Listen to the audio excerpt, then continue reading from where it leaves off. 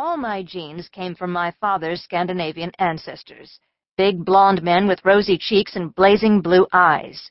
They were about as aesthetic-looking as oxen, and that's what I felt like, a big, blonde, blue-eyed cow. The result of this was to make me painfully shy. I suppose that seems funny. Nobody expects a bouncing Brunhild to be self-conscious, but I was. The intelligent, sensitive, poetic boys were terrified of me, and the ones that weren't terrified didn't want to talk about poetry or Prescott. They didn't want to talk at all. Rubbing my bruises, I became a confirmed misandrist. That attitude left me lots of time in which to study. I collected degrees the way some girls collect engagement rings. Then I got a job as a history instructor at a small Midwestern college which, in view of what is to follow, had better be nameless. It was there I met Tony. Tony teaches history, too. He's bright. Very bright. He is also 6 feet 5 inches tall, and except for his height, he rather resembles Keats in the later stages of consumption. I met Tony on the occasion of the first departmental faculty meeting. I was late. Being late was a mistake.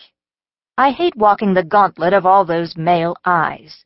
There was one other woman present. She looked the way I wanted to look, thin, dark, and intellectual. I smiled hopefully at her and received a fishy stare in return. Most women take an instant dislike to me. I can't say I don't know why. I spotted Tony amid the crowd because of his height. There were other things worth noticing: big brown eyes, broad shoulders, and black hair that flopped over his forehead and curled around his ears. His face was fine-boned and aesthetic-looking. At that moment, however, it had the same expression that was on all the other male faces, except that of Dr. Bronson, the head of the department. He had interviewed me and had hired me in spite of my measurements. I'm not kidding. It is a common delusion, unshaken by resumes and grades, that a woman with my proportions cannot have anything in her head but air. I sat down with an awkward thump in the nearest chair, and several men gulped audibly. Dear old Mr. Bronson smiled his weary smile, brushed his silvery hair back from his intellectual forehead, and started the meeting.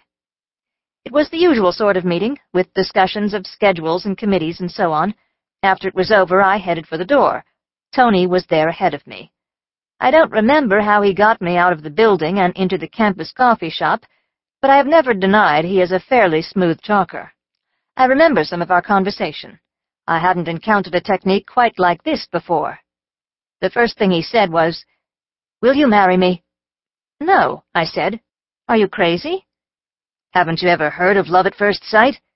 "I've heard of it. I don't believe in it. And if I did, love and marriage don't necessarily go together. Au contraire." "So beautiful and so cynical," said Tony sadly. "Doesn't my honorable proposal restore your faith in my sex?" "It merely reinforces my impression that you are crazy." "Look at it this way." Tony put his elbows on the table. The table wasn't very clean, but neither were Tony's elbows.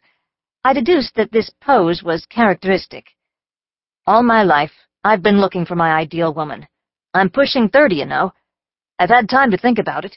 Beauty, brains, and a sense of humor, that's what I want. Now, I know you're intelligent, or old Bronson wouldn't have hired you. He's above the sins of the flesh, or thinks he is. You are obviously beautiful.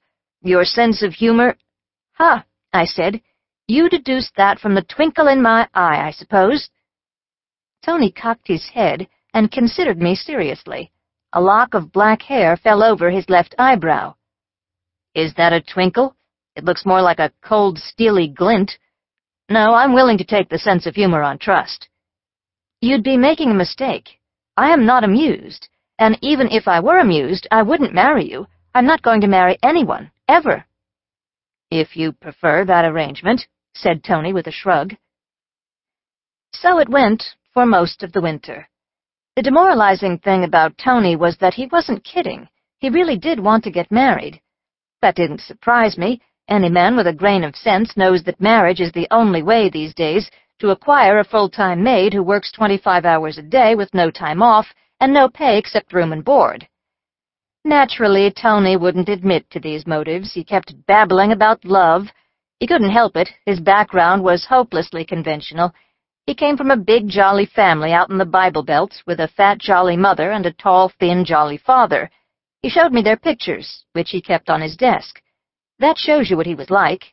He was crazy about his parents. He even liked his brothers and sisters, of whom there seemed to be an indeterminate number. He had a half-ashamed and inarticulate desire for children of his own. Oh, his ostensible motives were admirable, and his attractions were considerable. To say we were physically compatible is to put it mildly, but that wasn't all. We had 100 interests in common, from European history to basketball. He had been the star of his high school team, and so had I. He shared my passion for medieval sculpture, and he was crazy about old Marx Brothers movies. I couldn't imagine finding anyone I liked better, but I didn't weaken. "Why not?" Tony demanded one day. It was a day in January or the beginning of February, and he was getting exasperated. "Damn it, why not? Are you down on marriage just because it's out of fashion? I didn't think you were so conventional." "That has nothing to do with it. I'm not against marriage per se. I'm against it for me. I'm not going to get married. Why the hell do I have to repeat it every other day? I think I'll make a tape." "That's ridiculous." "What, the tape? It would save the wear and tear on my vocal cords. Now listen, Tony." I put my elbows on the table and then removed them. I was certainly not going to imitate his vulgar habits. "Your attitude is a perfect illustration of the reason why I don't intend to marry. I state a point of view and you attack it. You don't listen, you don't try to understand, you just say—" Tony said it. "Obscenities will get you nowhere," I said. "My feelings are a fact, not a personal delusion. They are valid for me. What business have you got trying to tell me how I ought to feel? You think you want an intellectual wife who can discuss your work with you, but it wouldn't last. After a while, you'd start expecting apple pie instead of articles, and then you'd want me to quit work, and if I got promoted and you didn't, you would sulk, and then if we had a baby, you wouldn't get up in the middle of the night and change its dirty diapers." I stopped, not because I had finished my monologue, but because Tony wasn't listening. His elbows were on the table, and his face was hidden in his hands, and he was laughing so hard that the table shook. Since he wasn't looking, I permitted myself a sour smile. So maybe it did sound funny, but the basic premise was sound. I knocked one of Tony's elbows out from under him so that his chin splashed into his coffee cup, and that ended that discussion. But it wasn't the end of the argument. I could tell by the speculative gleam in Tony's eye that for the first time he was really thinking about the problem. It was amusing to watch him ponder my hang-up, as he called it, as methodically as he could consider an abstract academic question. At least it was amusing, until he came out with his conclusions. We were at Tony's apartment. He had built a fire in the fireplace and had carefully seated himself in a chair across from the couch where I was sitting. He hadn't touched me all evening, which was enough of a change to make me wary. He sat there for a long time staring at me, and finally he said, "I've figured it out." "Oh, have you?" "Yes. What you need is to be dominated." "Is that right?" I said. "That tough exterior is a defense," Tony explained. "Underneath, you are looking for a stronger shoulder to lean on. But since you are a superior female, you need to be convinced that the male is even more superior." "All right," I said between my teeth. "You may be stronger than I am, you ape, but just try those guerrilla tactics on me and you'll get something you—" No, I'm not talking about anything as crude as physical domination. I intend to convince you of my intellectual superiority." "Ha, ha," I said. "You doubt that I am your intellectual superior," Tony said calmly. "Of course you do. That's your trouble." I bit back the yell of outrage that was right on the tip of my tongue. He wanted me to lose my temper. That would prove my emotional immaturity. I leaned back on the couch, crossed my legs, and took a deep breath. Tony's eyes glazed, but he didn't move.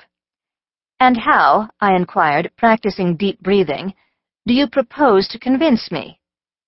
Tony was a funny color. With some effort, he dragged his eyes away from my torso and stared at the fire. "I haven't figured that out yet," he admitted, "but I will." "Let me know when you do." I fell back onto the couch,